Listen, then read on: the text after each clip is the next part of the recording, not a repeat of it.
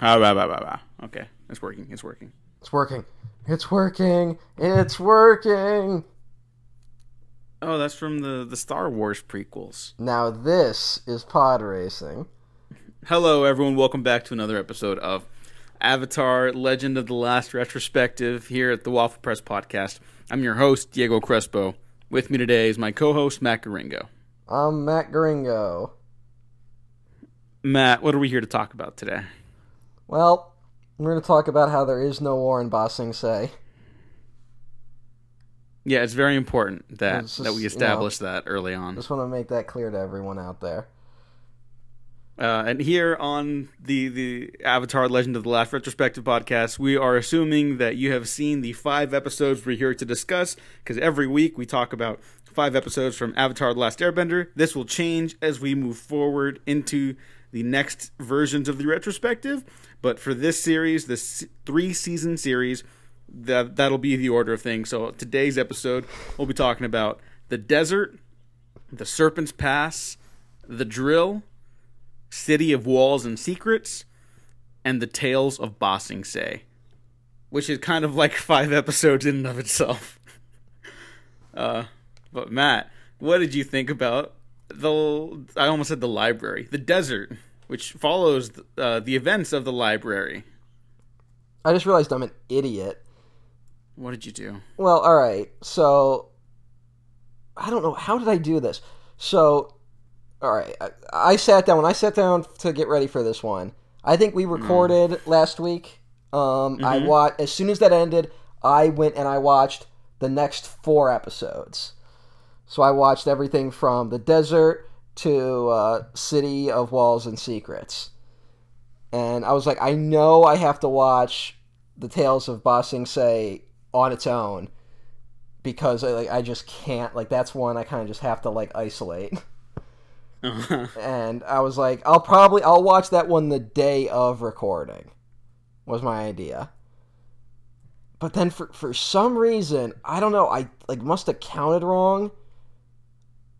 But for some reason, I thought, I sat down and I was like, oh shit, Tale of Ba Sing Se is actually the 4th episode. I have to watch the episode after that as well. Which is why I delayed recording today. Oh, okay. Because it hit me at I was like, oh shit, I gotta watch the next one. So then I watched the episode after the Tales of Ba Sing Se, which, spoilers, not a happy episode. And I watched that in an environment, the world's not great today. So I also was watching a miserable episode while miserable things were happening around me, and now I just realized I didn't need to do that. Well, you're in luck, because next time will also probably be a terrible day for humanity or something. I don't know. I can't imagine. I don't have a lot of positivity these days. I can't imagine things could get worse. We're recording this on August 11th. I can't wait until we find out how much worse things have gotten. By the time. At the beginning of this retrospective, which has only been a couple weeks, we've been recording these. We've been doing pretty good, so we'll see how this goes. But I did not think things could get worse, and they kind of just have. So sorry to be a downer at the beginning of this episode, but that actually kind of sets the mood for these episodes. Yeah, but I don't know. I think things have been just a general, same level of awfulness. I guess. It's just a lot. Yeah, it doesn't stop. You know? It's just it's all bad, actually. So there's always that one moment where maybe things aren't that bad, and then it's nope, they're bad. And then you go to other people and I think things are bad, and they're like, yep, they are. And then nothing is solved and nothing is gained. But maybe, much like Avatar Aang, we can come to terms with our own emotional turmoil in relation to the events unfolding before us. Aang had it fucking easy. I'm just well, kids are fucking wimp compared to this shit that's going on. Let's tone it down a notch. I'm just saying, he is the survivor of a genocide, so yeah. Fucking kid had it easy. I'm just saying. Look, Kids in cages. yeah, So. yeah. Things are very bad. Yep. Things are fucking very, very bad. Sorry for digging this hole. Yeah, no. We can probably not climb out of it, but we can change the subject. Well, the good thing to remember, and I think you know, is that despite everything, there is no war in Ba Sing Se. Yep. We can at least take solace. We can take solace in that. Yeah, you can't bring that up. Yeah, just nothing happening. But okay, the desert, because that entire little sidetrack in the first 5 minutes of this episode. It's. I'm glad you saw another episode, but really didn't even need to be addressed because it just still topped straight to the desert. Listen, no one listens to this for in-depth discussion of these episodes.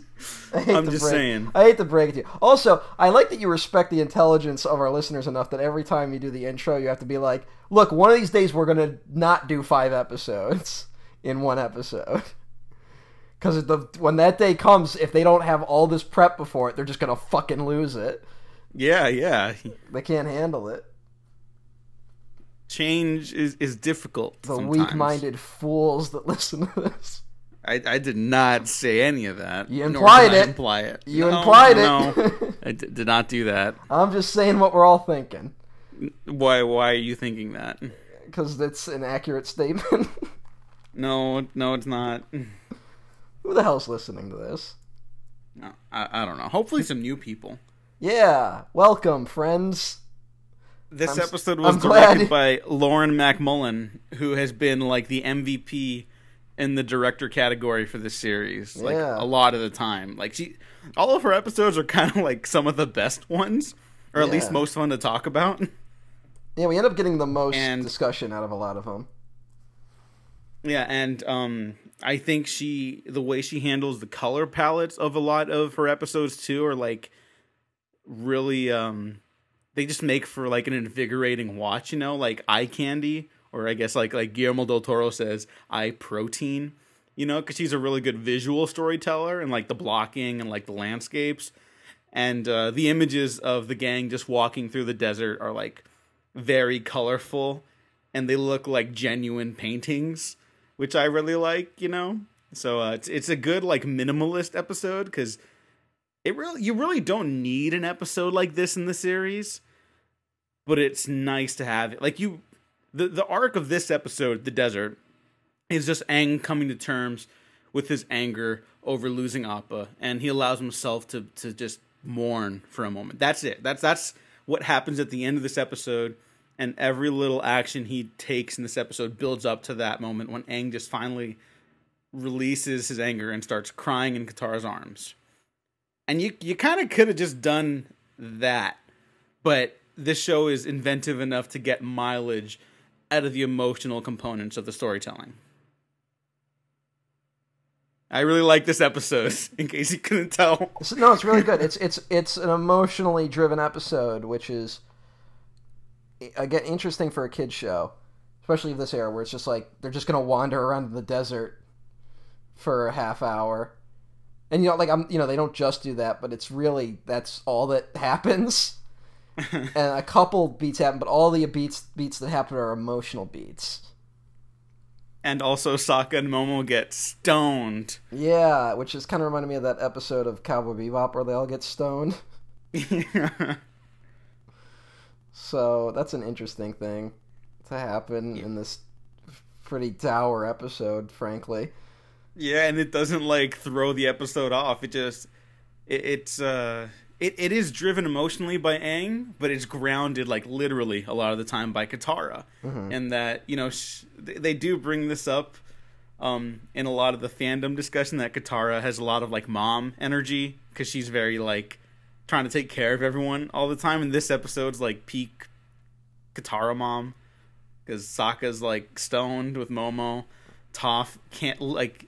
Is lost at sea basically because she can't see in the sand. Yeah, and then Aang is rightfully upset and just like running off on his own, and she's just trying to keep everyone together. And this episode, I love it more every time I see it. You know, like you tend to have like your solidified favorites of the series, you know, but this one kind of keeps rising in my estimation, at least. It's a good episode. It's also, we get the reveal of the White Lotus Society. Yeah, very little, but as much as you need right now. It lets you know that there's more stuff brewing in the background. It's also good at just kind of sneaking into this episode because, like, it's like the one like actual plot beat that really happens. Yeah, for like to move the story forward. And I guess and we're kind of like, one thing that always helps the series is that there's like always like a good target in the distance, so I think it lets it be able to like meander for a second. Even like, I don't say meander as like an insult, just sometimes you need an episode like this. Kind of break it, like either, you know, sometimes it can be an episode similar to this, but it's more upbeat, and this just happens to be an episode where it's more, hey, sometimes you just need to cry. I think for fantasy stories too, that it's nice when they kind of take their time. Like, you know, there's all those jokes about Lord of the Rings being like, it's a trilogy of movies where they just walk from one place to another, and it's like, if you want to simplify it down to like Lord of the Rings for idiots, like, yeah, that is what happens, but it's also doing a lot more than that in the journey it's telling, you know. Goddamn, and you have a full understanding of the world that they're inhabiting. And goddamn, I apologize for yet again bringing up Star Wars, because like that seems to be just a running thing we're doing. But do you remember how many people walked out of Last Jedi and went, nothing happened in that movie? Mm-hmm. Do you remember how like that was like a common thing for people to say? Like, how do you do that? Like, you know, it's one thing where I get it. Like, maybe you walked into it and you didn't like what you saw, but a lot of people came out of that story and was like, nothing happened in it, which is just crazy to me. Yeah, like on some level, we have failed fundamentally in this country. Shocker, I know. As teaching people on how to approach art and storytelling, and that I think a lot of stuff like Save the Cat has kind of like warped people's minds, you know, in that like it kind of breaks down plot points and key ideas more than like actually discussing how to approach these things. Can we talk about Save the Cat for a second? Sure.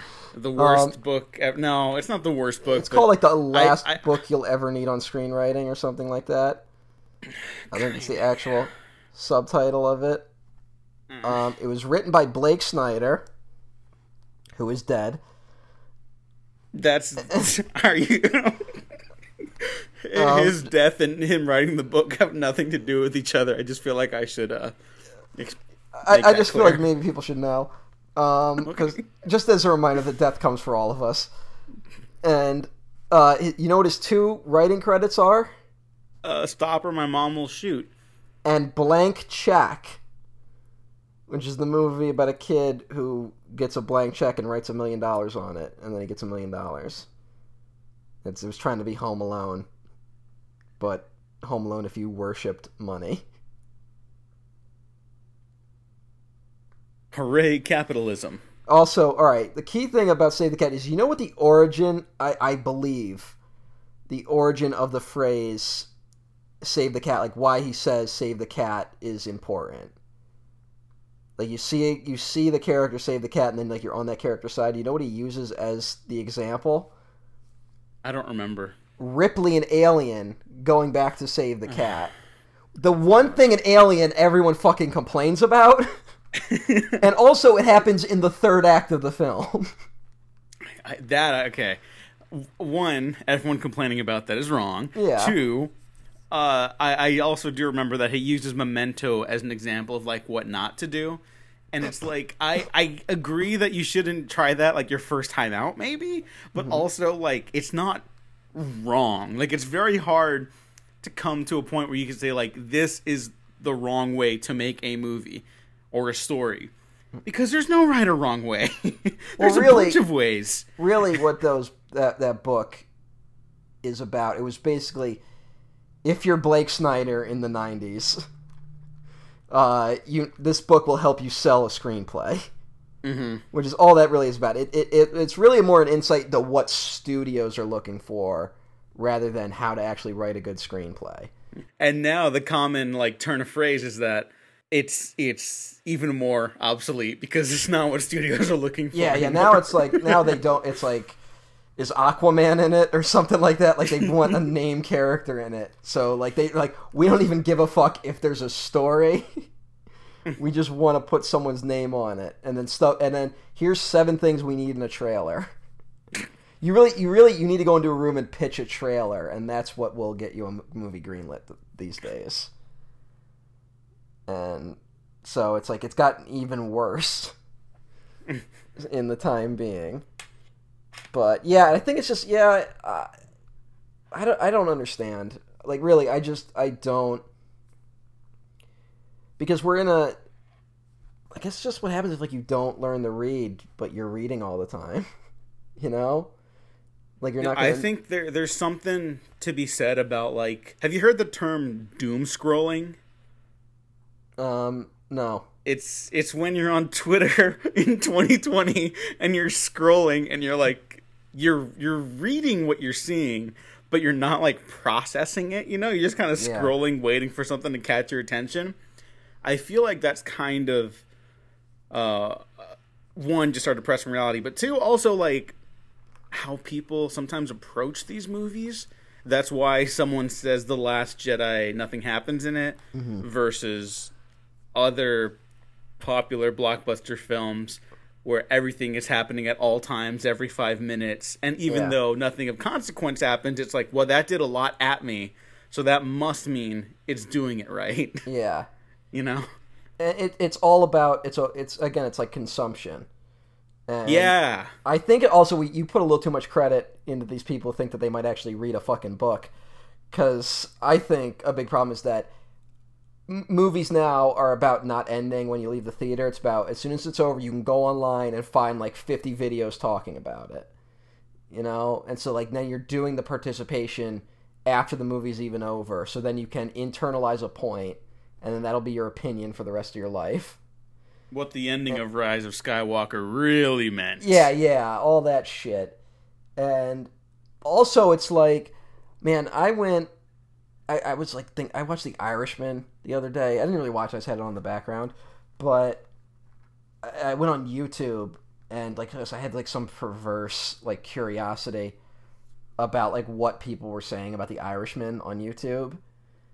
And other than those guys who just like stare into a camera and go like, I thought some parts were but I thought some other parts were you know, those guys. Oh, yeah. But there was like all these like The Irishman ending explained videos, and I decided to watch them. And it's like, first of all, it's either like they just retold the entire plot of the movie, right? And then it goes like he leaves the door open because Jimmy Hoffa used to leave the door open. What? Yeah. And then the others are videos about whether or not the real Frank Sheeran was lying or telling the truth about killing Hoffa. Isn't like, that the... It's just the point of the movie. The movie does it for you. It's just like, how... There's like no discussion about any character motivation in it at all. Like anything. Like even like a very surface level reading of that movie, which is like about De Niro's character and how indecisive he is. You know, like he's a character that basically makes no decisions his whole life, and he like can't deal with that reality of decisions, which is also like an extension of him not being able to deal with the consequences of his actions. It's like not discussed at all. And I even saw one video that had the fucking gall to point out the opening shot of that movie. When they do the zoom up when they're coming around to De Niro, you can see he's wearing the gold watch and the ring that was given to him, right? Mm-hmm. Which is like the perfect visual illustration of how he has like the foot in both worlds.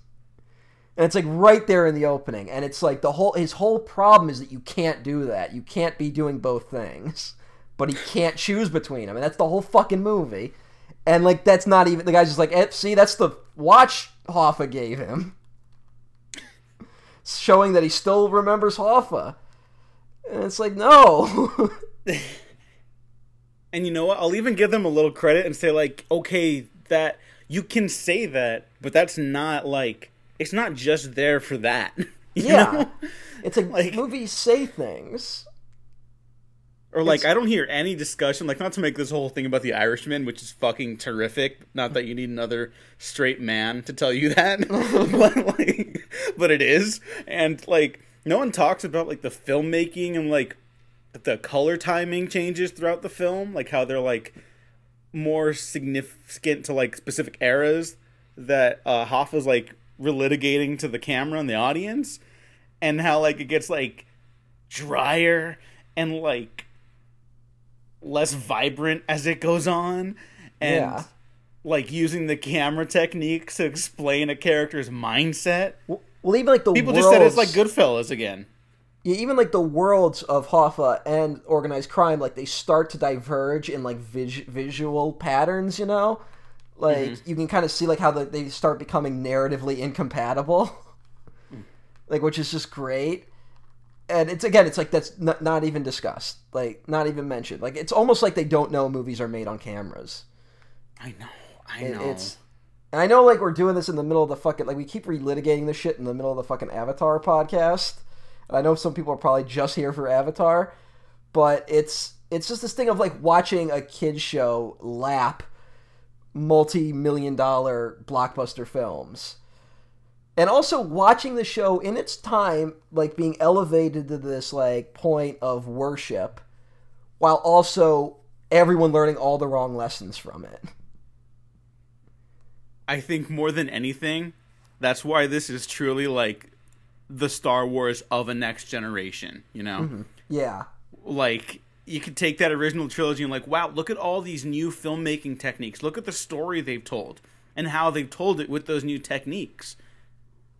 I want to do that again, but with other movies. Yeah. And it's just like, you don't get it, you know?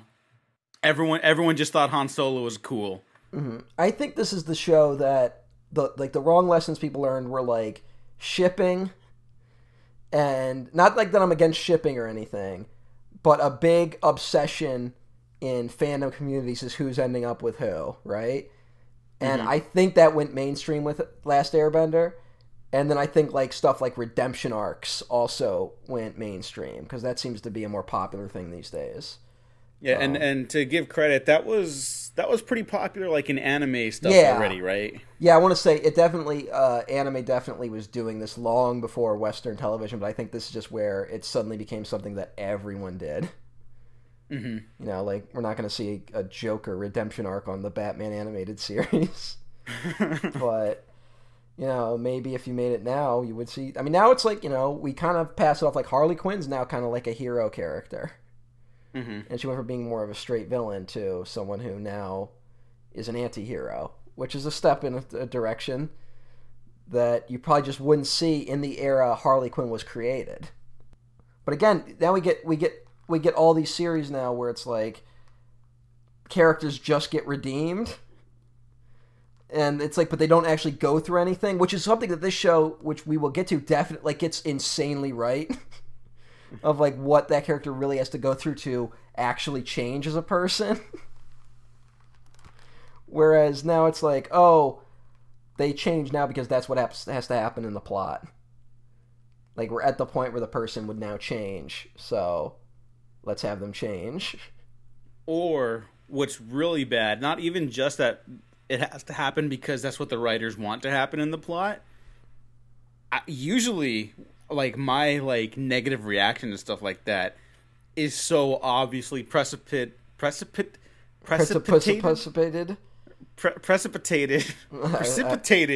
There we go. Fuck yeah.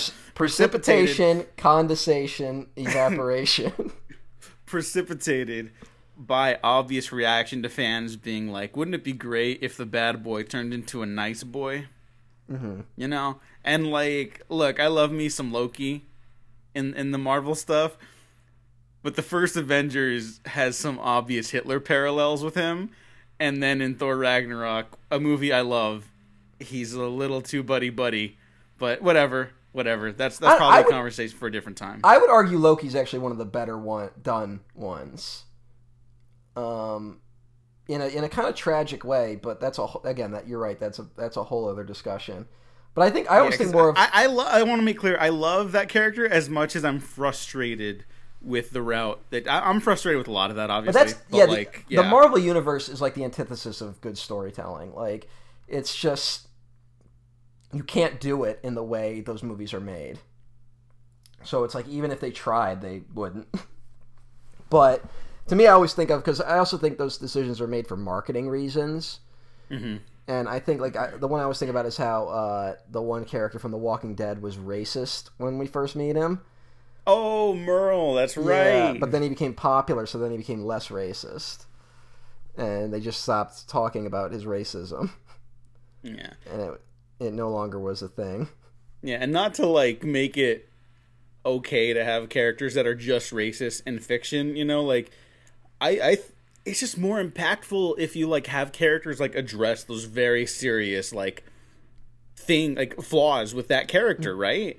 Like, doesn't that just make the story more compelling? Because, like, how do you... Like, we need him to survive this battle, but also, what do we do with him after? Because he's clearly not, like, fit to live in a society where people are equal. Yeah. So... But it's also that thing of we just don't know how to write those, like, any story about racism, really. And by... Oh, that is also a big problem. By I mean white people.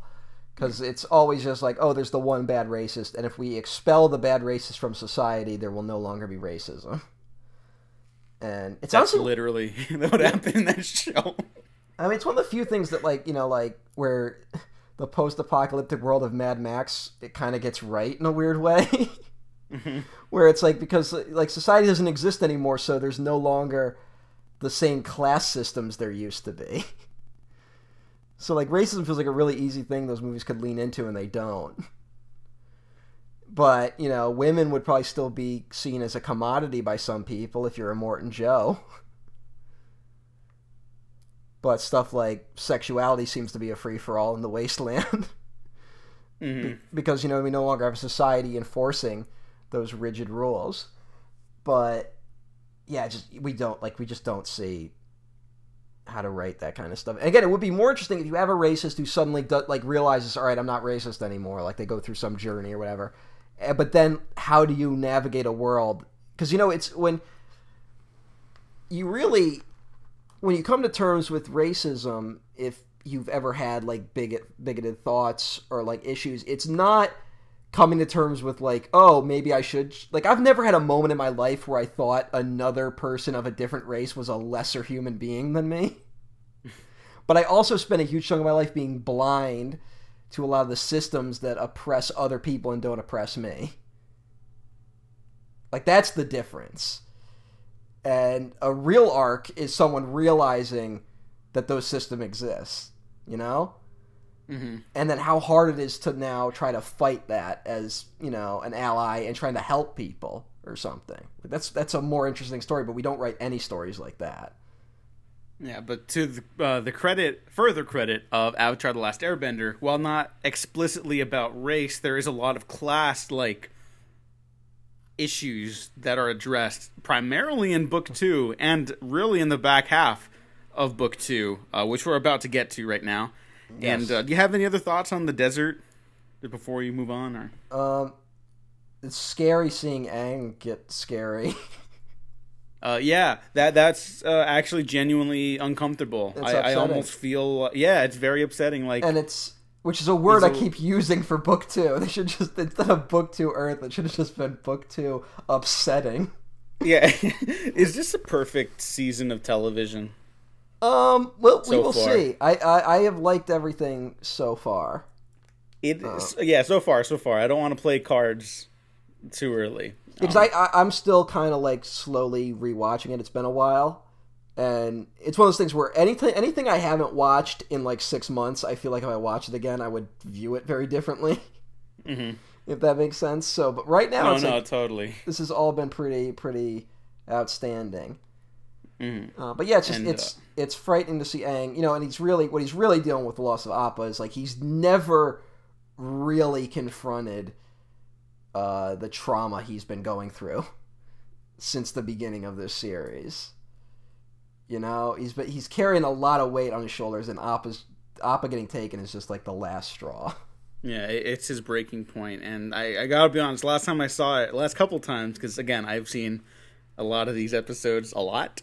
But when at the end, when Sokka's telling the Sandbenders to like get away, like you can't do anything. He's like Aang will kill them if they stay. Basically, like he's for a moment there, he's completely giving in to his anger, frustration, and trauma, and then Katara, grabs his hand and just he like falls into her arms, and it is just brutal. And I definitely got choked up actually watching it this last time. That was really touching and pretty harsh. And I really felt for this little cartoon boy. Yeah. Terrific episode and terrific ending. And also Zuko plays second fiddle to Uncle with his old friends in the back room. That's always great. Yeah. Zuko's arc in this season really is kind of just being a dope, which... Well, he's a genuine, like, asshole at the beginning of it still. Yeah. Like, he steals that family's ostrich horse, and they're like, well, they're going to show us a little more kindness. And it is just like, fuck, dude, like, you've learned nothing. And now he's just, like, playing hide and seek with Uncle in a flower pot to get away from some bounty hunters. Which is, I love it. It's great. But yeah, but where they get away to is in the next episode, the Serpent's Pass. Now, do you remember when this episode first aired? Yes, because it was a two-parter. Yeah, it's a two-parter with the drill, and this is the episode, or the drill at least is the episode where everyone said, "Oh, J.J. Abrams wrote it" because it was on IMDb. And then everyone who, like, on Abrams' team was like, "What the fuck are you guys like? What? No, what? He didn't." Yeah. When did that happen? I have no memory of this. No. It was a whole. It was a whole thing. Oh, wow. It might even still be on there that J.J. Abrams wrote the drill or did a story treatment for it or something like that. And everyone, like, in the actual behind the scenes is like, "No, we don't know how that got out there. Like, that's not a thing." That's strange. I've never heard that. Yeah, no, it's very strange. But we'll get to the drill in a second. But the Serpent's Pass, I was super excited because I was like, all right, they're going to find Appa. And I was so excited to see Appa again. And they don't do that right away. And that's totally fine. But the first time I saw it, I remember being pretty bored apart from running back into Suki, a character I really like.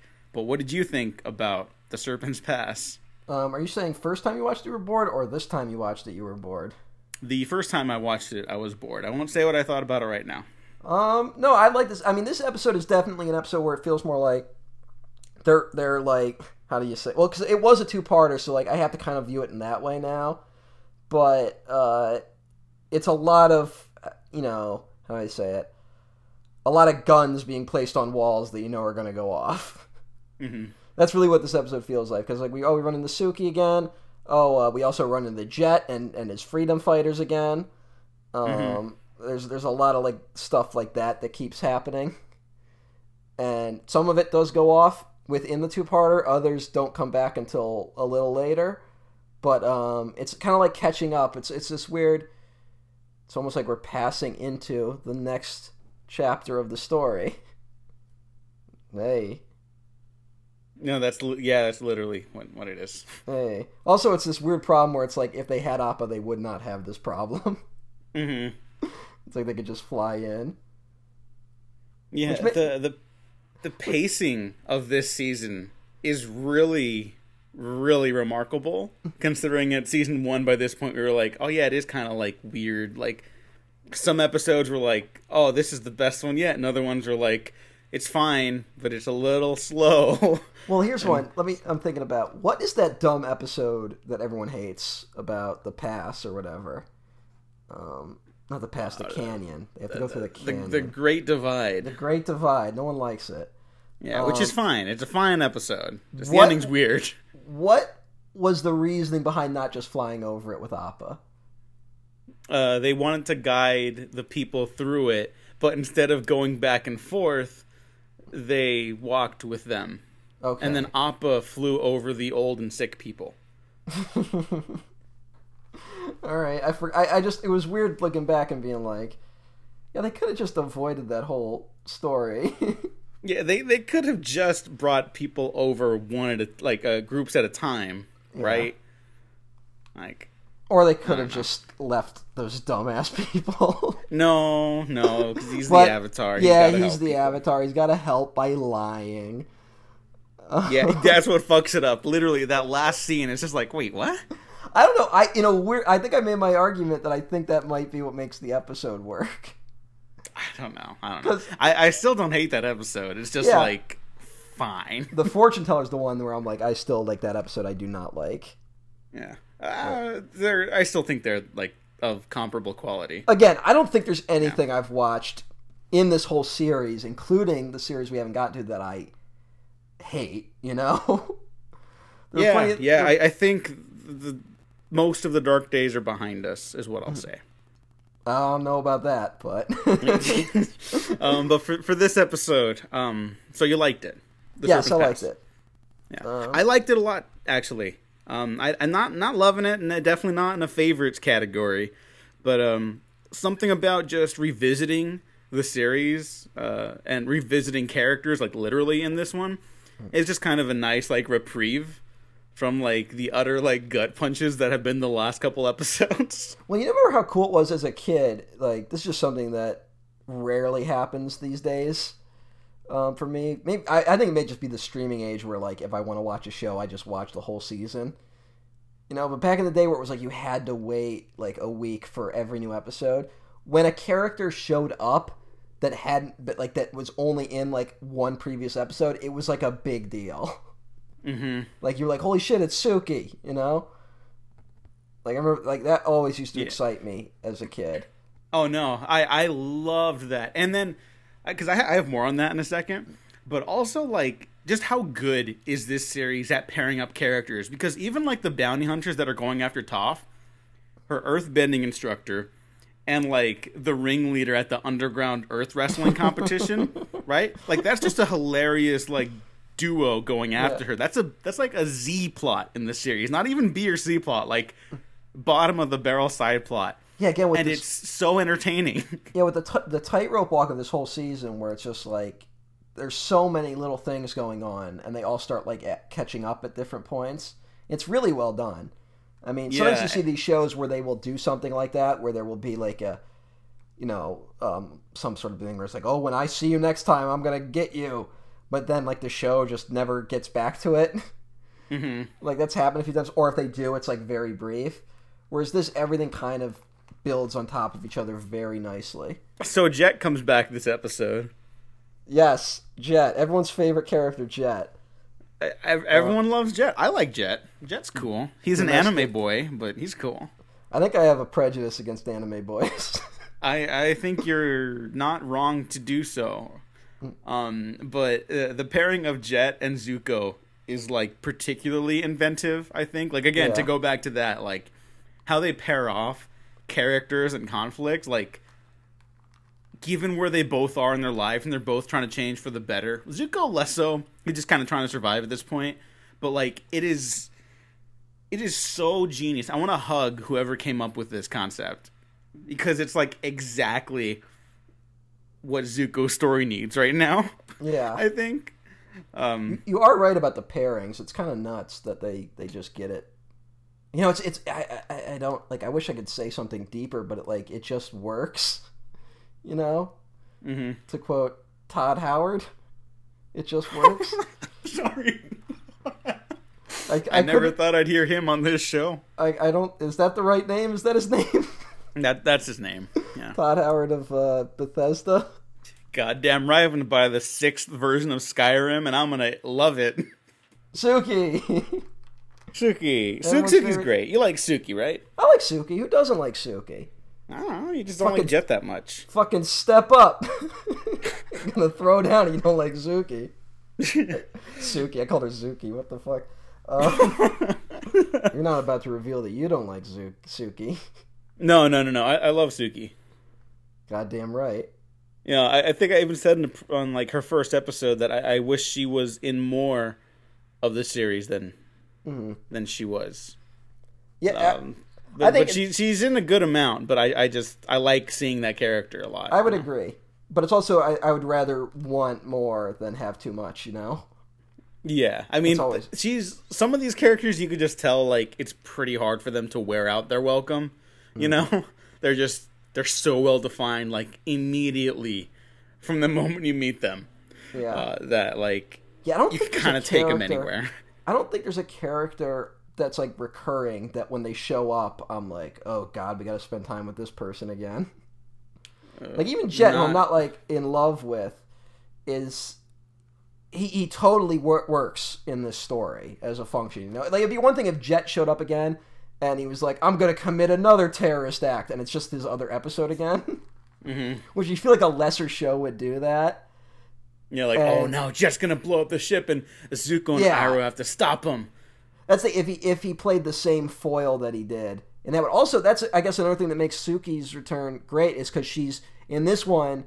She's not with the Kyoshi warriors, and this episode, it's more about Sokka like being overprotective of her because he, his last girlfriend turned into the moon, and that would be pretty rough for a guy. Yeah. So it's him like trying to deal with that, and they frame the moon pretty well. That would fuck me up forever. Like I don't think I would get over that, frankly. Well, it's pretty rough. It's not... I don't think it's something you can get over. And to the show's credit also, there's no, like, moment where Sokka's like, I could say goodbye to the moon now. Like, no, it's a part of his life. And, like, that's okay. The show that shows that that's okay, too. You know? Like, how do you can't lose a connection like that.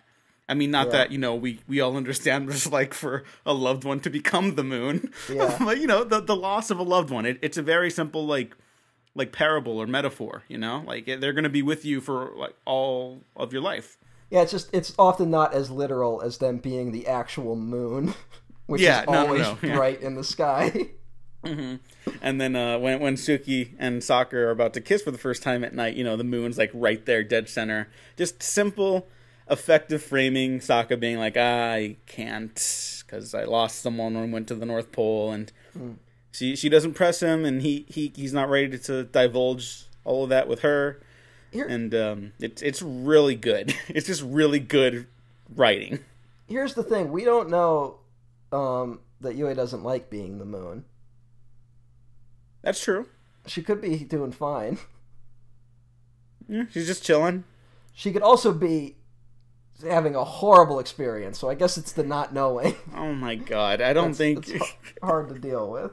I think spirits have a different functionality and, like, existence on our plane than we do.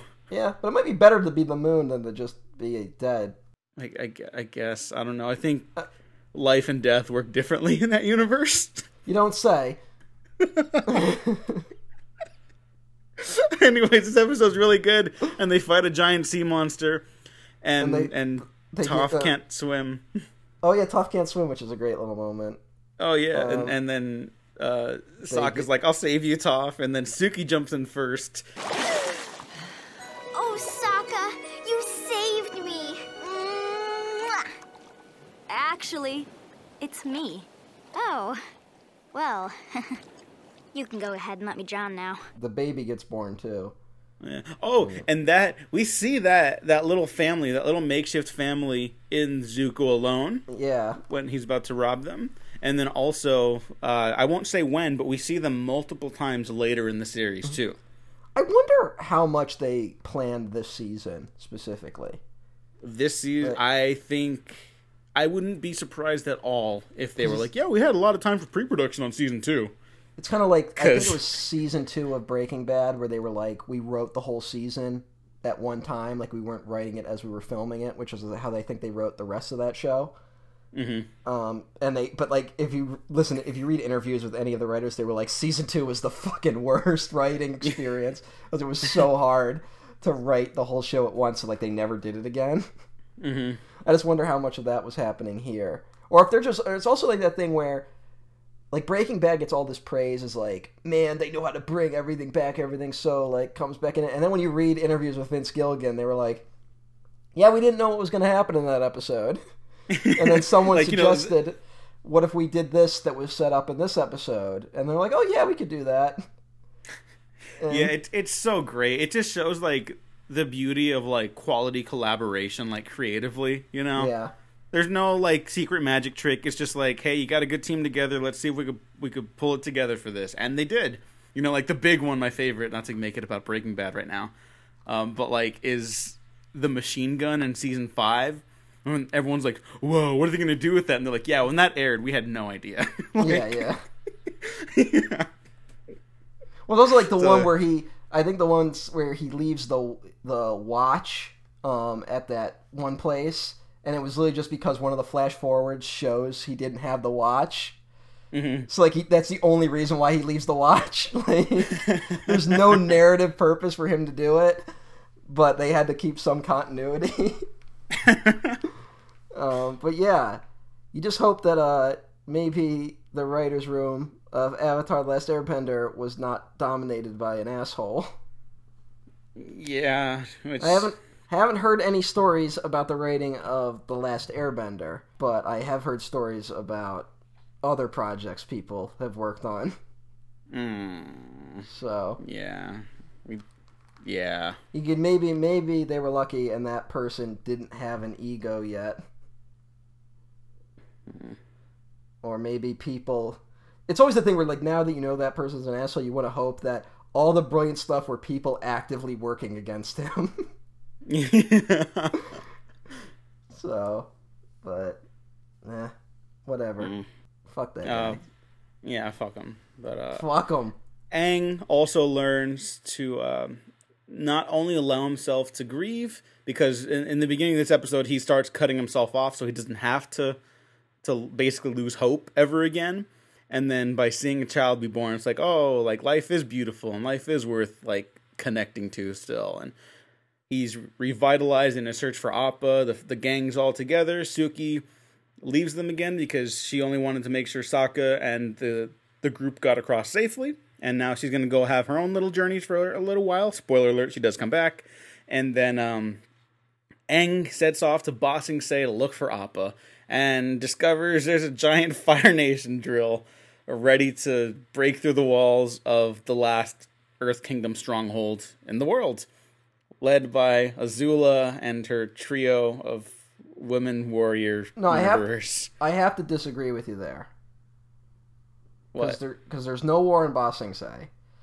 Oh, So right. I think this is an independent drill. It just happened to be going to Ba Sing Se, and Azula and her gang just happened to be there. Oh, okay. The war isn't in Ba Sing Se. It's everything. I got to criticize this episode. There's a lot of pure coincidence in this episode. This episode was also one that I originally remembered being a lot slower. Really? Yeah. I have such a vivid memory of watching this episode the first time, and I remember really enjoying it. No, I remember being like, oh, that's the worst one. Really? Yeah. That's kind of nuts. I know. I don't know what the fuck was wrong with me. Like, I'm not, it's like The Serpent's Pass. I'm not in love with it, but I like it. I can picture myself right now as a child just sitting on the edge of a bed watching this episode. Like, it's stuck in my brain so much. And I'm not even saying it's like the greatest episode ever. It's just one that like really stuck out to me. Yeah, no, I remember this was like the big like comeback after like a couple month break, you know? And I remember them really hyping it up. It was like a little event, honestly.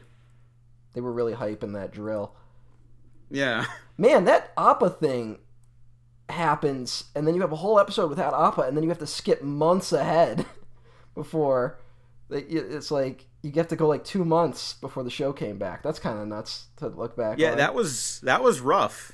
That was not easy to sit through. I like that the Earth King General is like a hack. Oh yeah, and an idiot. Well, I mean, I can't really blame the guy. He's not. There's no war, so it's not like he has to be prepared.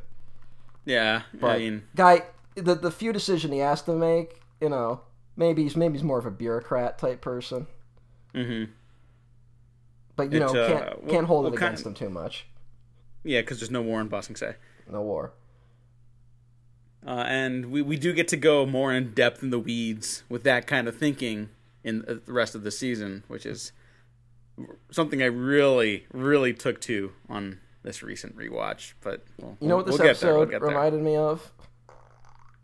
Star Trek. The Last Jedi. Because they had that battering ram cannon. I love The Last Jedi, but that's so dumb. No, I love how dumb that is. No, I don't. No, here's the thing. I love when he goes, it's a battering ram cannon. And then I hate when he goes, it's miniaturized Death Star tech. Oh, that is extra dumb. That's the one thing I don't like. But I love that there's just a dumb fucking thing called a battering ram cannon. I don't know. The miniaturized Death Star tech is just like... But remember, they called AT-ATs in the movie Imperial Walkers because they're Imperial vehicles that walk. Is Star Wars dumb? Yes. Yes, it is. I hate to break it to everyone out there. Star Wars is incredibly dumb. But that's why it's great. Wait, what do you mean it's not real? But this actually reminds you of The Last Jedi. You were being serious? Yeah, well, no, I was literally just because of the battering ram cannon. Oh, okay. I thought that was like some clever... It made me think of that. This is a little more clever, though, than that, which is that they actually have to go into the cannon and try and destroy it from the inside. There's a grammatical error on the Wikipedia page for the description of this episode because it says, battling Azula Mai and Ty Lee. So it sounds like there's a character named Azula Mai and then a character named Ty Lee. So, missing a comma, buddy. Well, it's a fun fight. Yeah, no, their fights are always very dynamic, and it's just Azula is just like it's funny watching Mai and Ty Lee fight because like they put up a strong fight, but they're like not trying to kill them. Yeah, they're like they're not committed to doing war crimes. They just kind of are. Yeah. Like I said, like they think they're on the adventure that Team Avatar is actually on. They think they're the heroes, and meanwhile they're actually the villains. Whereas Azula seems to be like she knows she's the bad guy almost. Yeah, and she like loves it. Yeah, goes for the kill every time. Yeah, we've had that conversation about like how there should probably be some empathy extended to her from like at least some of the characters in some capacity. But she is still just like a really great villain. Yes. I do like that them climbing into the drill and like slowly trying to take it apart from inside. Yeah, it really makes them use like their wit and intelligence, and Sokka being like a dope, but also having like a really clear battle plan. Like he's intelligent, but he's also basically operating on one brain cell. Well, that seems to be the thing with Sokka, where he has ideas, and like as the series goes on, his ideas get progressively better. Yeah, like his brain cell gets stronger. Yeah. The one. That's a little harsh. I mean, I love Sokka, but he drank cactus juice that made him high, and then immediately ate like some honey fungus off a wall. Well, all right, yeah. I guess I see your point. Yeah, but Ty Lee likes him, which I think is another funny recurring gag. It's like Sokka's like this ladies' man. I know I don't get it, but I think this makes it funnier too. No, I think it's funny. I think it works. No, I love it. He's just naturally handsome to the people of this universe, I guess. That then you talk to him and he can't put a sentence together. That's a little harsh. Sokka's a good boy. I love Sokka. No, it's a solid episode. Both these episodes are solid, and both these episodes have them facing off against either giant monsters or giant mechanized machines. Yep. Which I like. And the other subplot, we have Zuko and Iroh. They're still hanging with Jet and his freedom fighters. Oh yeah, and they in the last episode they did some Robin Hood shit together, which was really fun. Again, these episodes kind of blend for me just because of the two-parter nature and because I watched them both together. Mm-hmm. But yeah, and there's also this hint that like they're trying to put their life as terrorists behind them, which is a good thing, I guess. Yeah, terrorism. It's better than terrorism is pretty much bad. Pretty much. Helping people good. It is an evolution of where we saw them last for these B-level characters. You know what I think would maybe be a bad thing for society to do? To treat terrorism and someone acting like Robin Hood as terrorism. If you equate the two things, I think it might incentivize people to behave a certain way. If everything starts getting labeled as terrorism. Because then it's like, well, who gives a shit? We should abolish the Department of Homeland Security. Oh, yes, thankfully the ACLU just called for it yesterday. Oh, really? I completely missed that in the nightmare hell world that we live in. Yeah. Well, I mean, the ACLU is always like, we will send you a letter telling you we're angry. And, they do a lot of great work, but there's also a lot of like, we'll see you in court, but then the courts are all fucked too. Yeah. Pro ACLU, also understand the reality of the world we live in.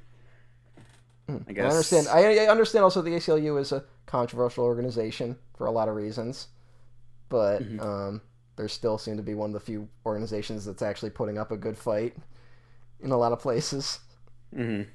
So. So. You take what you get. there you go. But back to the real important subject matter at hand. This is the only Avatar podcast where you will see a discussion of the ACLU. Iroh firebends some tea because it's cold and nasty, and Jet sees him and is immediately like reverts back into terrorist mode, basically. I know. It's kind of sad because it's this thing where it's like he's right, but he's also not, like it's this really good moment where he starts becoming paranoid, but he's entirely justified in his paranoia, but no one believes him and no one will help him, and he's also going after guys who aren't actually like the overt villains of the story. Not to say that Zuko and Iroh have earned not being arrested if they were caught, which frankly I think is maybe something that should happen. But also that Jet doesn't know how to handle these things well. Yeah, I mean, they had to become child soldiers to survive, basically. And, we talked about it in the episode where he first appeared, where he does take it too far, where murdering women and children is probably just, you're crossing a line there. Yeah, flooding a town isn't a good thing to do. Yeah, but like his war against the Fire Nation was not the wrong cause, Yeah. And that like him reverting to this, in a way, it's also just like sad because he's still that scared little kid, and like he can't break free of that. It is nuts, like again watching the show where you have to kind of keep reminding yourself that all these people are supposed to be like 14 and 15. I know. And I get that that's just like a kid show thing. It's totally anime. Yeah, but it's also like I remember when I was a kid and I was like 8, and I looked at like people who were 15 as being like generations older than me, and now I'm in my mid 20s, and I'm like, holy shit, what like there's really like much more of a similarity between an 8-year-old and a 15-year-old. I know. Than you really want to think, but. Oh, also, I got a nitpick with this. In this episode, we see a Longshot and Smellerbee, two of Jet's freedom fighters. But where are Pipsqueak and the Duke? You got to imagine they should all be together. You got to imagine they're just doing good work. I hope so, because the last time we saw Pipsqueak and the Duke, they were up in their trees getting those lychee nuts. I'm the only one that remembers these small little details. That was a pretty good one. You could just be making that up though, because I don't. No, that's all real. But I'm sure nothing bad befell them. But here's something: they had to remind everyone that Smellerbee is a girl. Was that not firmly established at one point? I don't remember that. I don't remember. Like I Although was trying I to could think. tell you the amount of lychee nuts that Pipsqueak had with him. That's interesting. No, I'm just kidding. But it was a thing of, I feel like maybe everyone walked away from her first appearance being like, oh, that young boy, and then like, no, Smellerby's a girl. There's actually a moment where she's like upset because she was called a guy, and then oh god, what's his name? The silent Hero. one. Long shot. Long shot. Just does his silent thing. And she's like, "You're right. I should just be more calm with who I am, like, and accept myself, and not let other people judge me, and just be more in touch with who I am." And there's almost a statement about misgendering in there. I don't want to give it too much credit. No, okay. Very Kyoshi Warriors vibes is what I'll say. Like it's there, but it's only there in the moment. So I'm cool with not giving them like a bunch of credit for it, but also, I think it is there. I don't want to I'm really not in a position to give like a trans narrative to this series, but there's something going on here. Because it just keeps happening. I think there's got to be some intention there, but again, I don't think either of us are in a position to declare that for. Yeah, I really don't feel confident to be like, yeah, trans icons, the Avatar, whatever. But yeah, no, if I ever say that, me, a heterosexual man, shoot me, because I don't know what the fuck I'm talking about. Well, I'm just saying, like, if I felt confident enough, I would say it, but that would have to be much more overt, is all I'm saying. But it's weird that maybe it's just me looking back in 2020, because again, when I watched this show, I did not have any understanding of transgender identity or anything like that, or non-binary gender. And so maybe it's just me as an older person looking back and forcing it onto the show. But man, every time it happens, I'm like, wait a minute. I jump ahead more to Steven Universe, which has a lot more of that and is much more overt about it. Mm-hmm.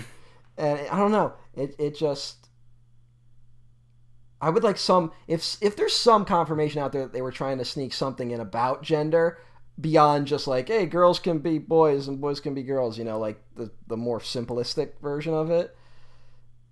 But I would be very interested if there's a reading out there that goes deeper on that. I think the producers have an email. Do you think they check their emails or even respond to them? They probably did at one point, and I'm willing to bet that at a certain point they stopped. I could see that.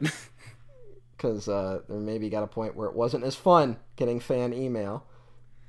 Yeah, I could see that. But speaking of upset, Jet is that. I don't know. Okay. I really like the tell is such a minor thing, but also it totally makes sense. Mm-hmm. Where it's all it was Iroh heating his coffee. But maybe Uncle Iroh should have been like tea. A tea. But maybe Iroh should have been like, damn, this coffee's so cold, and then suddenly it's warm. Well, he does do that. No, that's what I mean. Oh. He shouldn't have done that.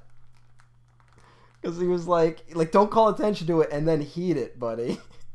And that's what Zuko's like, you're a smart old man in a lot of ways, but this is the dumbest thing you've done yet. And that includes getting captured in a hot tub. Solid pairing of episodes there. And we don't... What is the conclusion with Aang, Sokka, Katara, and Toph? They're just like, yeah, we did it, right? That's kind of it? Mm-hmm. And that they say Team Avatar. They get an Avatar team name. Oh yeah, they start making the joke about what should our name be? You're like Boomerang Squad. Sorry, that's actually funny to me still. Yeah, it's funny. Yeah, and then the next episode, City of Walls and Secrets. I can't imagine what that's about. They actually see for the first time the length and width of Bossing Say, and it's basically a small country. It's this big city. There's lots of farms. It kind of reminds me of later when did you ever watch Attack on Titan or whatever that show was called? Oh my god, that's exactly what it's like. And I saw the first season on Netflix, and I was like, hey, I kind of liked this. And then I found out things about the creator. Same. Yeah. I made about 5 episodes, and it was solid, but I also was like, all right, I'm done. Yeah. It was solid, but not like solid enough to be like, I should keep going in spite of these things. We also meet the character Judy, who is a very great, noble person. And the Team Avatar is just being this real downer to her. They keep suggesting that there's a war in Ba Sing Se, but there's no war. They just won't listen to Judy, who's just doing her job. Apparently, for the inspiration for the Judy character came from North Korea. Really? Because if you're a visitor to North Korea, you have to have a cultural person with you at all times. That's interesting. Interesting. Why do you think that is? I mean, I think Judy's just doing her job, and she's trying to help. She's like, she loves her city, she loves her town, which is a rare thing these days. But in North Korea, it's to make sure you're not saying anything that isn't true. It just is like an example to be like saying there is a war in Ba Sing Se. Why would you say that? When there very clearly isn't a war in Ba Sing Se. I'm using that as an example of something that's not true. Okay, because it kind of sounded like you were leaning towards it being true. I mean, I definitely wouldn't say that on a podcast or in my private life either. These things blend. Sometimes it can be a little difficult when, there's a third person while you're recording, listening into everything you're saying. Oh, yeah, totally. I'm not complaining about the third person, I want to make clear. Just, it can make keeping your story straight a little complicated. Why would you need to keep your story straight? Just so they understand where I'm coming from more clearly. Okay. And not, assume things. Well, this episode was also directed by Lauren McMullen. This episode's also kind of got, I wanted to say, more conspiracy thriller vibes, and I don't think the show has really dabbled in that before. It's been like more fantasy adventure based, and so this is kind of like one of the first big narrative shifts the series will take, heading into basically the second half of its lifetime. Well, it's this because Ba Sing Se at this point has been the city that they just kind of talk about, and we haven't seen yet. Now it's like you get there, and it's maybe not what it is cracked up to be. How do I put this? It's the flip side of the coin to the Fire Nation, where the Fire Nation talks about how great they are, and everyone else is kind of just like petrified of them. I mean, that's like a really simplistic version of what's going on there, but that's basically the core conflict of the series. And Ba Sing Se, where they think is going to be kind of a safe haven, turns out to be a little more rigid in its structures. Because there's no war in Ba Sing Se, of course, that they have to keep order, and their cultural history and heritage needs to be at the forefront of it. So there's God forbid a war break out. Yeah, so there needs to be a semblance of peace in those systems that they've maneuvered, and that we see in the train ride into Ba Sing Se, that the lower regions of the city are literally, it's very obvious that it's a metaphor for class, like the lower class citizens kind of have to struggle to survive. Basically, Uncle Iroh and Zuko have to find work in a tea shop, and like immediately you could see that the place around them is not that well kept. And then the middle section of the city is like, things are looking better. And then the upper ring is for like the royalty, politicians, generals. Yeah, it's literally like it's a tiered city. Like the classes are literally divided by walls. Yeah. Walls is a metaphor. Can't imagine how that would have any relevance today. Whatever do you mean? I think the walls are keeping us in. There's no war in the United States of America. Not to make it all Harry Potter and shit with the metaphors, but... There's no police problem in the United States. That's basically what some people want to treat it as. I mean, yeah. Good thing torture isn't legal.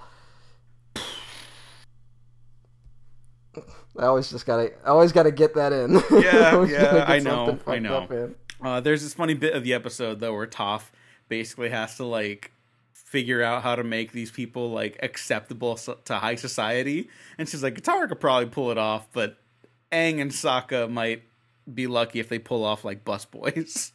They share a brain cell basically. Yeah, not wrong. Yeah. And we're also introduced to Long Feng, voiced by Clancy Brown, who is also white and not a person of Asian heritage. Yeah, but he's also Mr. Krabs, so there's good and the bad.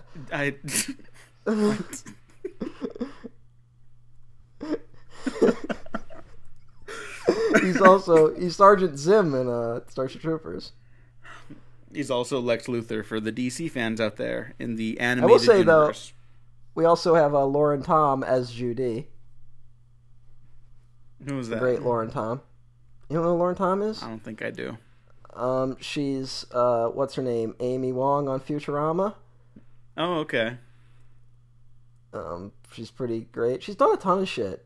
I think she does Gizmo on the Teen Titans show. Whoa. Gizmo or Jinx. I can't remember which one. But yeah, she does voices. She's a good voice actress. Yeah, pops up in shit all the time. Mm-hmm. There was one movie she popped up in, and I can't remember what it was now. And I wish I did, because... This episode was nominated for a Primetime Emmy Award for Outstanding Animated Program. Good for them. I feel like the next episode might have been the one that should have gotten the nomination. Maybe. At least in terms of, like, how they kind of experiment with, like, the whole form, but we'll get there. Because I think you can legally only nominate... I mean, not legally... by the rules of the Academy or whatever, fucking the Emmy rules, you can only nominate one episode from your show. I think that's the rule. That's stupid. Am I wrong? Probably. But and also Jet and Zuko throw down in a tea shop. Because Jet is still convinced that Zuko and Iroh are firebenders, and he's not wrong. But he causes a disturbance and is arrested by the Dai Li. Yeah, the Dai Li, who are the cultural authority of Ba Sing Se. Established by Avatar Kyoshi. Oh no, is Avatar Kyoshi a fascist?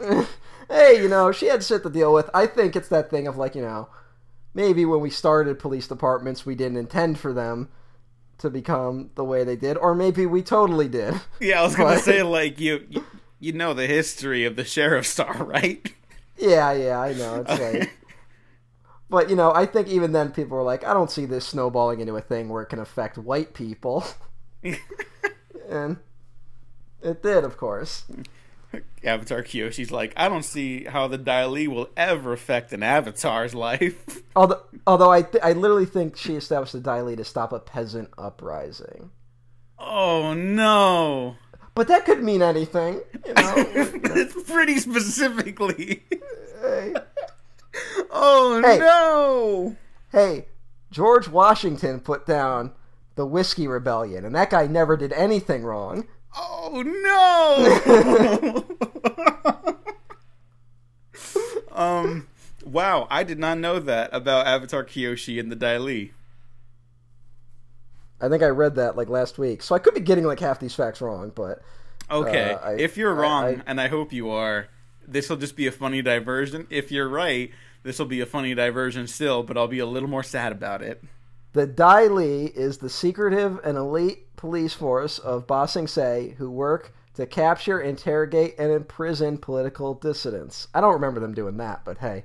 The organization was founded by Avatar Kyoshi with the aim of protecting the cultural heritage of Ba Sing Se. Effectively protecting the Earth King's interests against subversive individuals and groups. Kiyoshi trained the initial members of the Dai Li in response to a peasant uprising. Yeah, this isn't great PR for her. Yeah, well, hey, I don't know what they were uprising against. Maybe they were racist. I guess.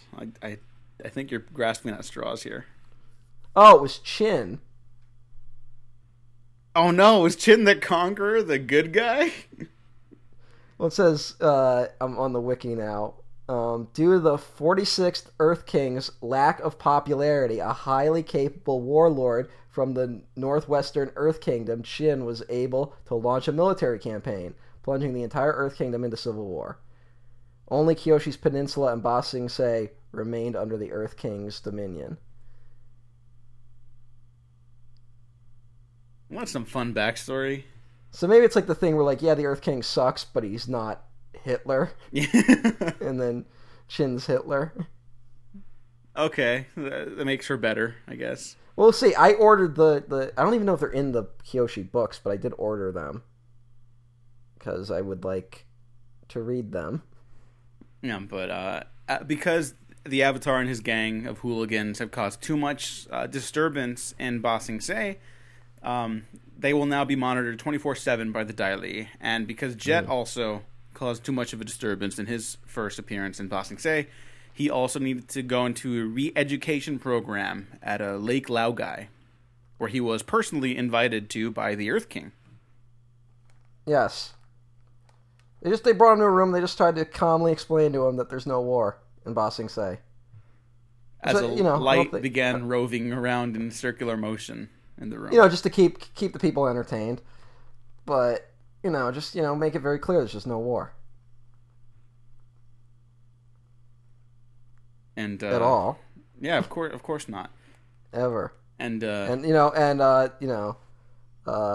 Clancy Brown had to make it clear to the Avatar team that there's just no war, and he shut that shit down. So he's a hero. Great man. And he mentions that he knows the Avatar is looking for his bison, and it would be a shame if he was unable to complete his quest, and that they had to put in a 1-month deferral or something like that to get an audience with the Earth King so they could start looking for Appa, basically. But a bunch of red tape shit. And the Tales of Ba Sing Se is an infamous episode, or I guess famous, not infamous. Infamous is bad. Famous is good. And this episode is famous for basically being like a set of really quality short stories and one that is just like a destructive emotional gut punch that leaves no person standing without some teary eyes in place. You're talking about the Tale of Sokka. Tale of Sokka was written by Lauren McMullen. Oh, really? Yeah. Okay. I like that. I like all of these a lot. So it's okay now that he slapped his butt. Oh, okay. Yeah. Obviously. Oh no, he was being an oaf. Yeah. No. He gets a little high on his own supply, and the short acknowledges that because then the security guard throws him out the door because he can't do a haiku correctly. Yeah. That's 6 syllables there, bud. Like, why is that person in a haiku club? Yeah. I just love that the whole crowd just turns on him because he can't do a fucking haiku. Yeah, it's funny, but then it is also like insightful into like the cultural like discrepancies of Ba Sing Se too. It's like such pedantic bullshit that like bunch of hoity-toity fucks. Yeah, that's really what it is. This is kind of like it's an excuse for the writers to stretch their short story muscles, but also like we're getting glimpses into like the class disparities across Ba Sing Se. You know who would do great in Ba Sing Se? I genuinely have no idea what you're gonna say, so I don't know. Lieutenant Columbo of the San Francisco Police Department. You know what? In hindsight, that makes perfect sense that you'd say that. Hey, he's always bringing down rich hoity-toity assholes. It'd work out perfect here. Yeah, Long Fang, one more thing. One more thing. You said you were in the room when... He's always got some fucking bullshit. You said there was no war in Ba Sing Se, but how do you explain this? Yeah, but listen, hey, I don't disagree with Columbo often, but he was wrong that time. Oh, okay. I think the one everyone walks away from this episode. Well, no, let's go through each story in order, even though we just did suck. Okay. The tale of Toph and Katara, where it's ladies' night. Girls' Day. Yeah, there you go. Girls' Day. Girls' Day. Girls' trip. Because Toph looks exactly like I do when I wake up in the morning. Again, I think watching this, I was like, because I kind of had a moment where I said, I blurted out that Toph was my favorite character, and I was even surprised when I said it, because I was like, I haven't really thought about that in a while. And in rewatching it, I'm like, it makes perfect sense.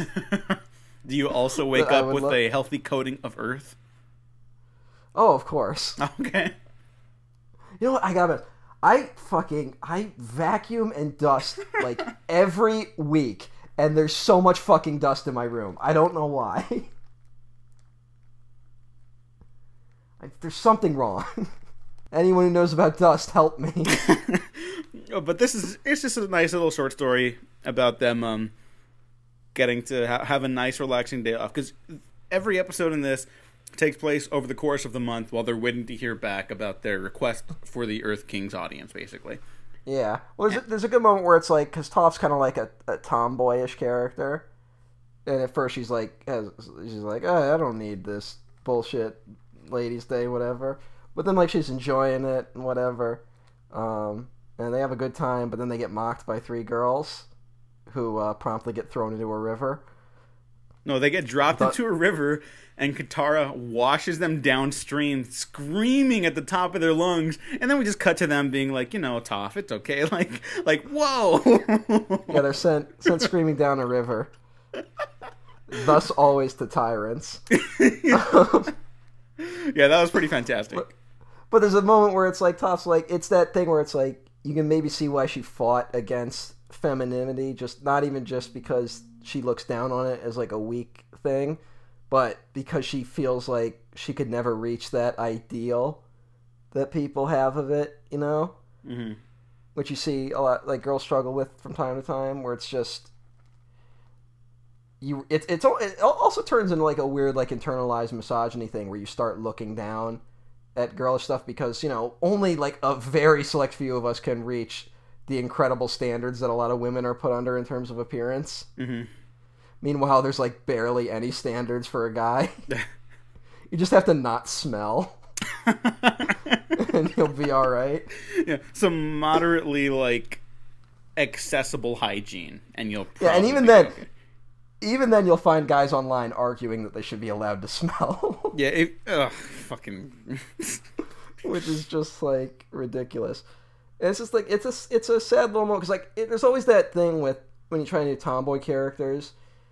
It's almost like you're copying the idea that you think like femininity is a weakness, which just isn't true. And it's a kind of good moment where she can like be like, I get it, She's not shitting on it as much. That's a nice little again, there's all these like little vignettes in these episodes. It's almost like that episode of The Simpsons where it's like 42 short stories about Springfield or something. I don't think I saw that one.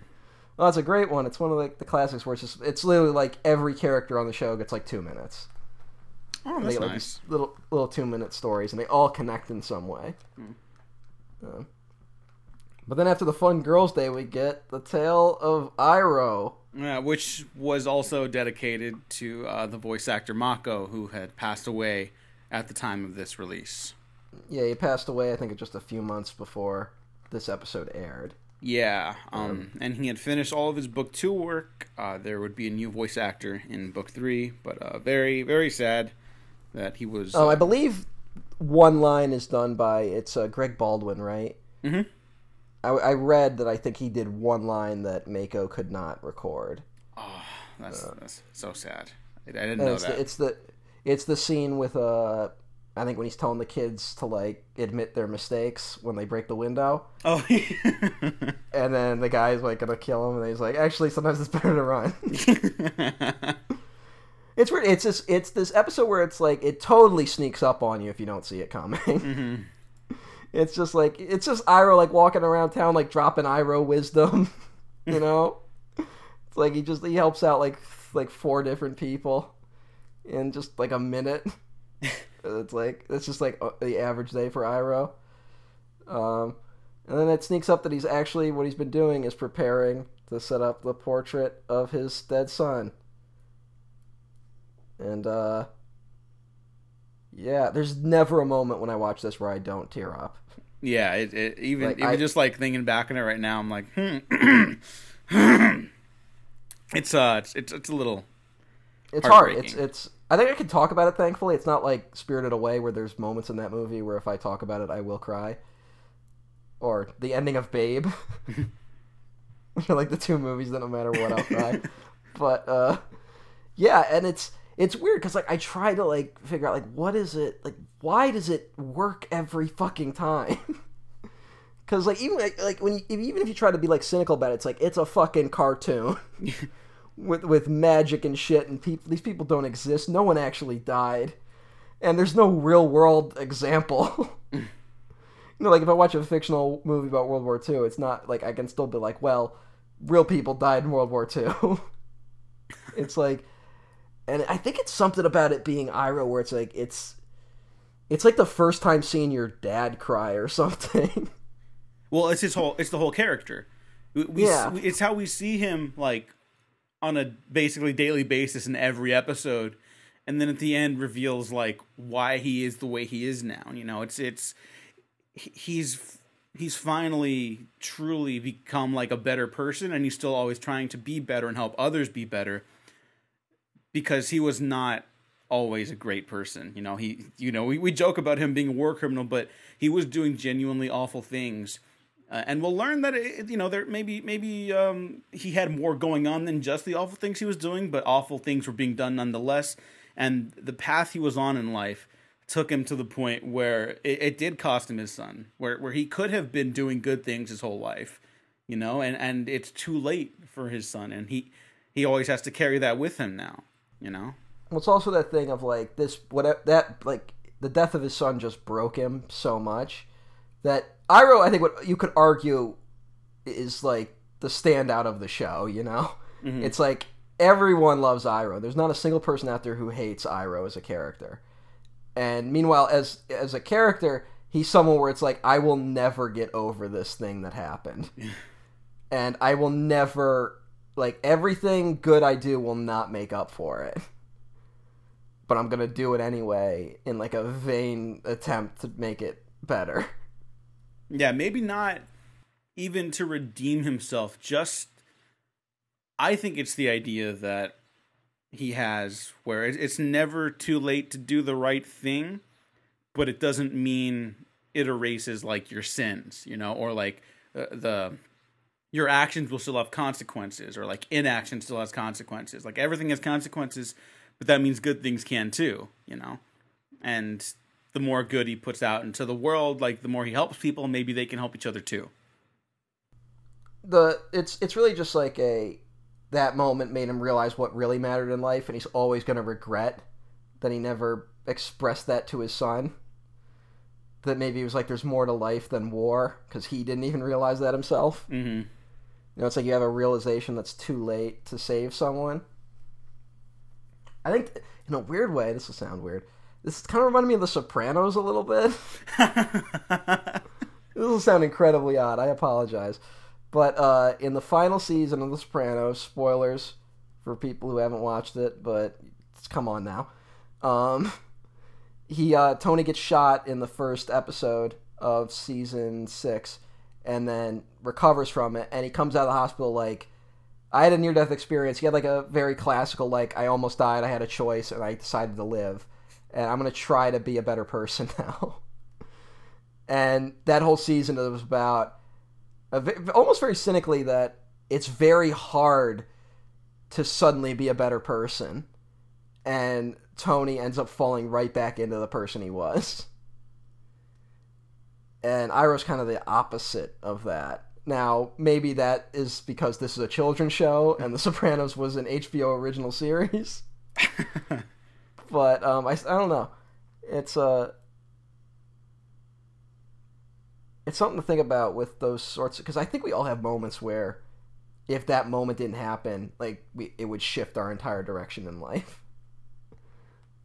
And you have to make of it what you will, because you can't change it. And some people do try to change, some people don't. And I think it's also this thing of like, just because you change doesn't mean you'll be rewarded with like solace or, you know, like just any sort of closure on what happened. Which I think is the hardest thing for some people to deal with. Yeah, and I mean, a lot of fiction does tend to reward its characters like, wow, you're a good person now. Here's all the things you wanted. Happy ending, end credits, you know?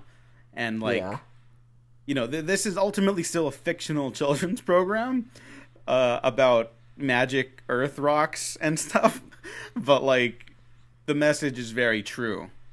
That, yeah, it's not going to be happily ever after, but it doesn't mean it's anything less than the right thing to try and help other people. So it's remarkable. It tops countless best of Avatar episodes list because of the Iroh vignette alone. I don't argue any of that stuff because it's terrific, this segment alone, and the others are thankfully delightful. What's nuts is that it's not the last one. Like, it's the second story. So now it's like, let's watch a wacky story with Aang and some animals. Okay, I gotta be honest. I think that's one thing I would restructure in this episode. Maybe, but I would put Iroh's hand. Yeah, maybe, but when I was watching it, what I think I realized is that because this was designed for television, there was probably a commercial break.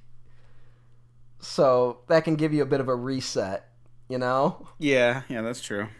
I don't think they were thinking about streaming. So, because then it's just two goofy stories with like Aang and the animals, and then Sokka and the fucking... He gets in a rap battle, for God's sakes. And it's like right after like leaves from the vine, and then you just cut the Sokka smacking his ass. I know. And it's just... It's like these are the same episode. You know, in a weird way, I mean... Not structured the same way, but also just reminds me of the Futurama episode where the dog dies. Oh.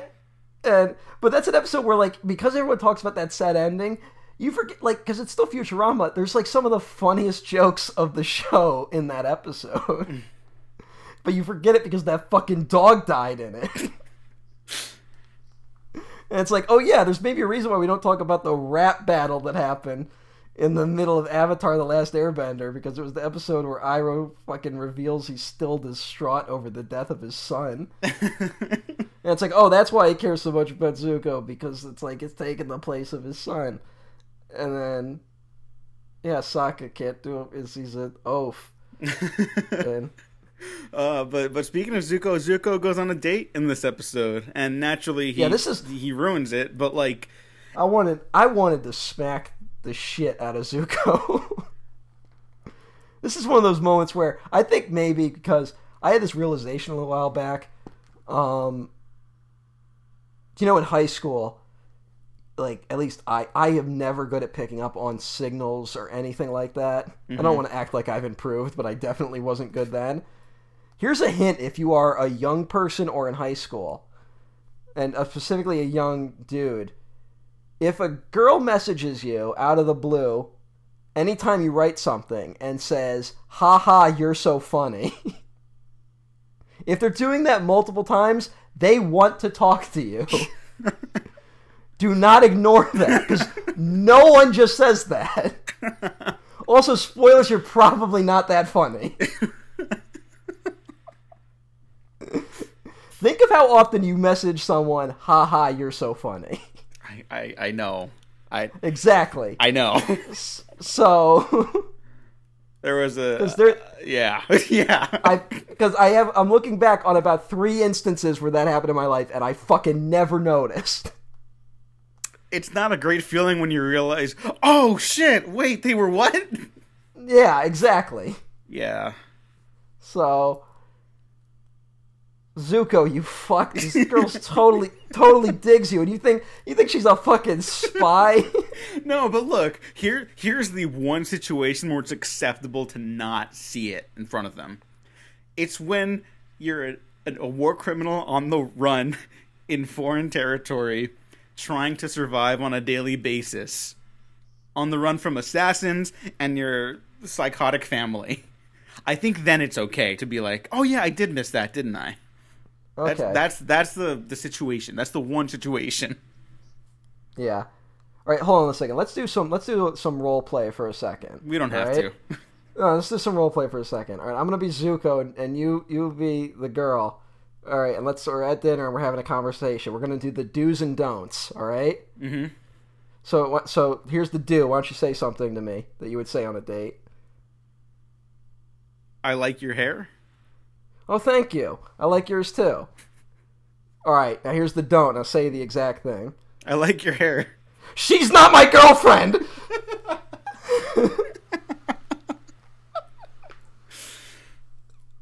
So, Zuko, my man. Also, don't say, if you need to cover, don't go to juggling. Because also, if the girl's really into you, she's going to want to see you juggle. And you're just going to drop all them plates. Zuko's got no game. No, well, he's going through some stuff. Like, he's very clearly going through some stuff right now. I get it, but he's come got on, stuff my on man. his mind. Yeah, I get it. Look, just be good. Just be nice. You could have a good night. You know? He doesn't know how to be nice. He's learning. I mean, that's what's so cute about this episode. Like, it is just like a cute scenario, too. Mm-hmm. But, like, he is trying by the end of it. And he can't make the leap yet. So, like, he can't fulfill that yet, but he tries. He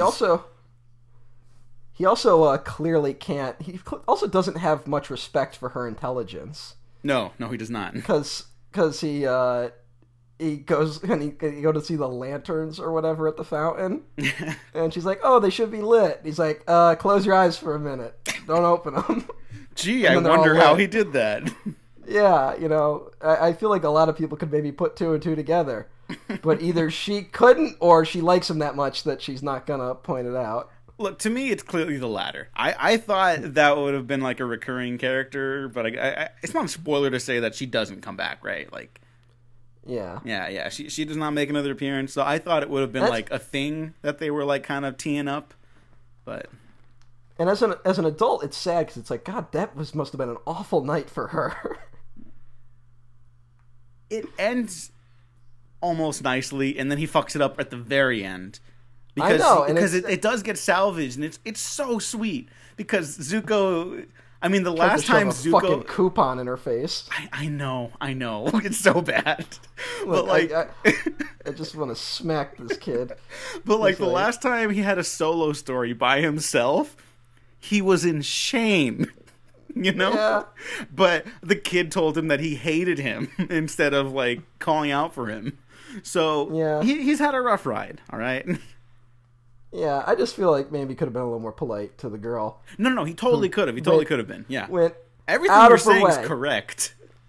He was even like, "Oh, you eat a lot of food for a girl," which is, it's a thing you can say, I guess. You shouldn't, though. You should never say that. Yeah, I mean, hey, maybe it might be an accurate statement, but it still might not be something you should say.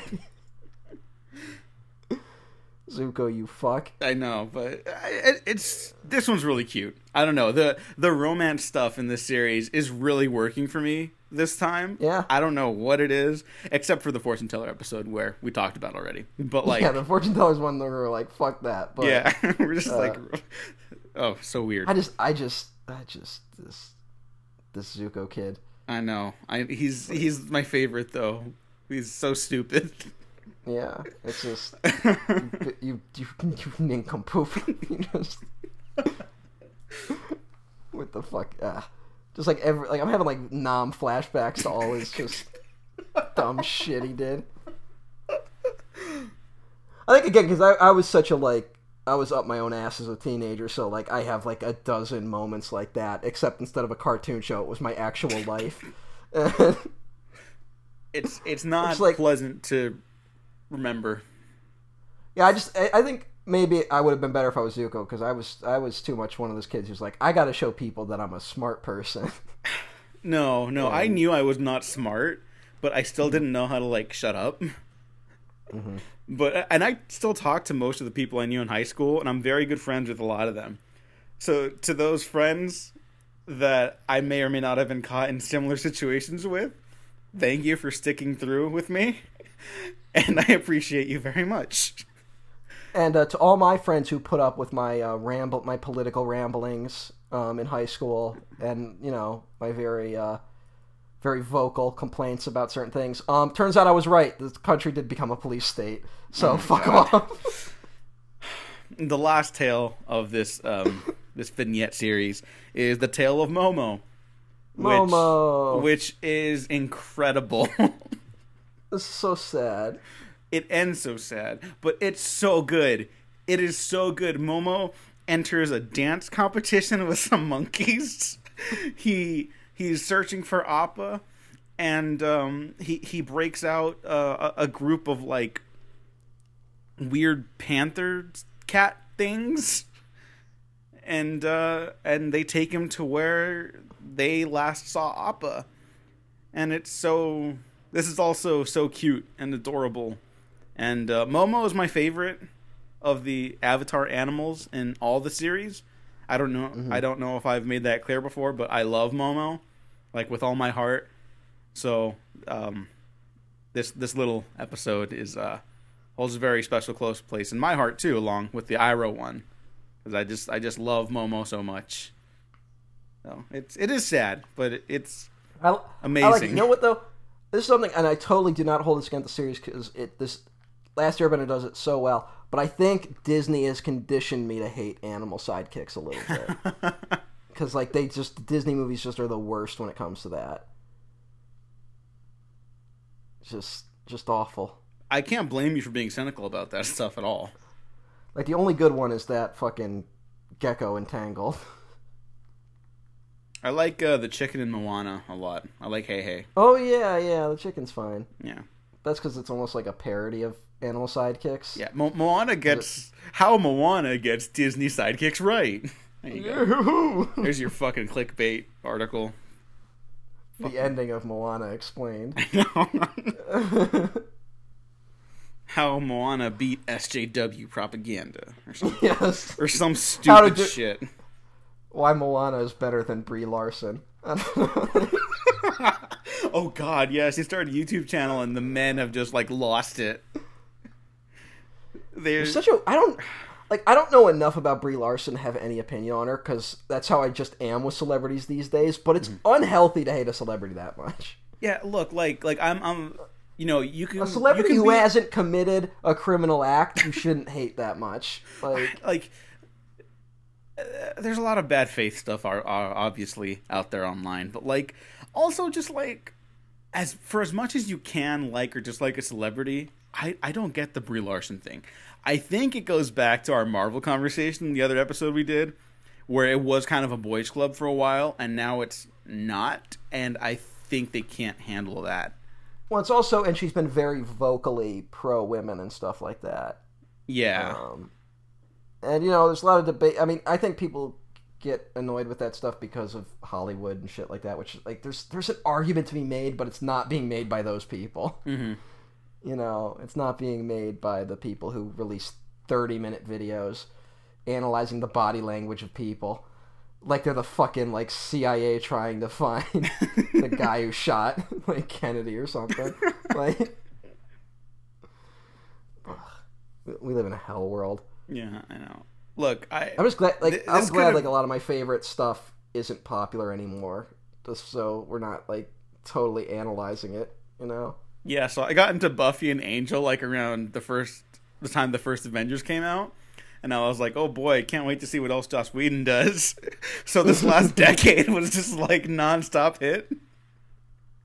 Like every year it was like just hit after hit after hit. That was kind of funny in hindsight, but also bad for people. Anyways. You know what's the worst about those bad faith people? that make these arguments is that occasionally, like, they'll hate someone, and then that person will get exposed as being, like, a shit, right? Mm-hmm. And then all those people feel validated. Oh, yeah. And they're like, well, I never liked them. It's like, good for you. Yeah. I hate those people. I want them gone. So, Matt, what was your favorite episode of the bunch today? Oh, God. I mean, it's probably just Tale of Ba Sing Se. I mean, it's hard to argue against it. It's just like that. It's such a standout compared to the rest of a series that is full of great episodes. Yeah, you're probably right. And Ba Sing Se, it's just so weird that like everyone talks about the hour thing and just like totally forgets that the majority of these stories are comedic stories. Like it's just that's like the weird thing revisiting it. And I think I also just got so much enjoyment out of just imagining myself slapping Zuko. I mean, it's just, man, Zuko, my man. You need help, buddy. He's not the sharpest tool in the shed. No. Well, that's okay. Tales of Ba Sing Se or the desert for me. Like I really loved the desert episode this time. Desert episode's real good. That's like the real emotional one. Yeah. All these are pretty solid episodes. Yeah. Season 2 is shaping up to be a favorite so far. We've only covered 2, but you know what I mean. Yeah, we're two in. I think the second one's real good. So yeah, that's it for this episode. So I just want to thank the keepers of the cultural history of Ba Sing Se for also providing us with these pamphlets and instructional materials for covering the episodes about Ba Sing Se. Yeah, good, great people. No way they would be lying about anything. Yeah, why would you say that? That's weird. There is a war in Ba Sing Se! What are you talking about? There's a war! Look for the Dai Li, they're covering it up! They're blocking it! Follow the money! What?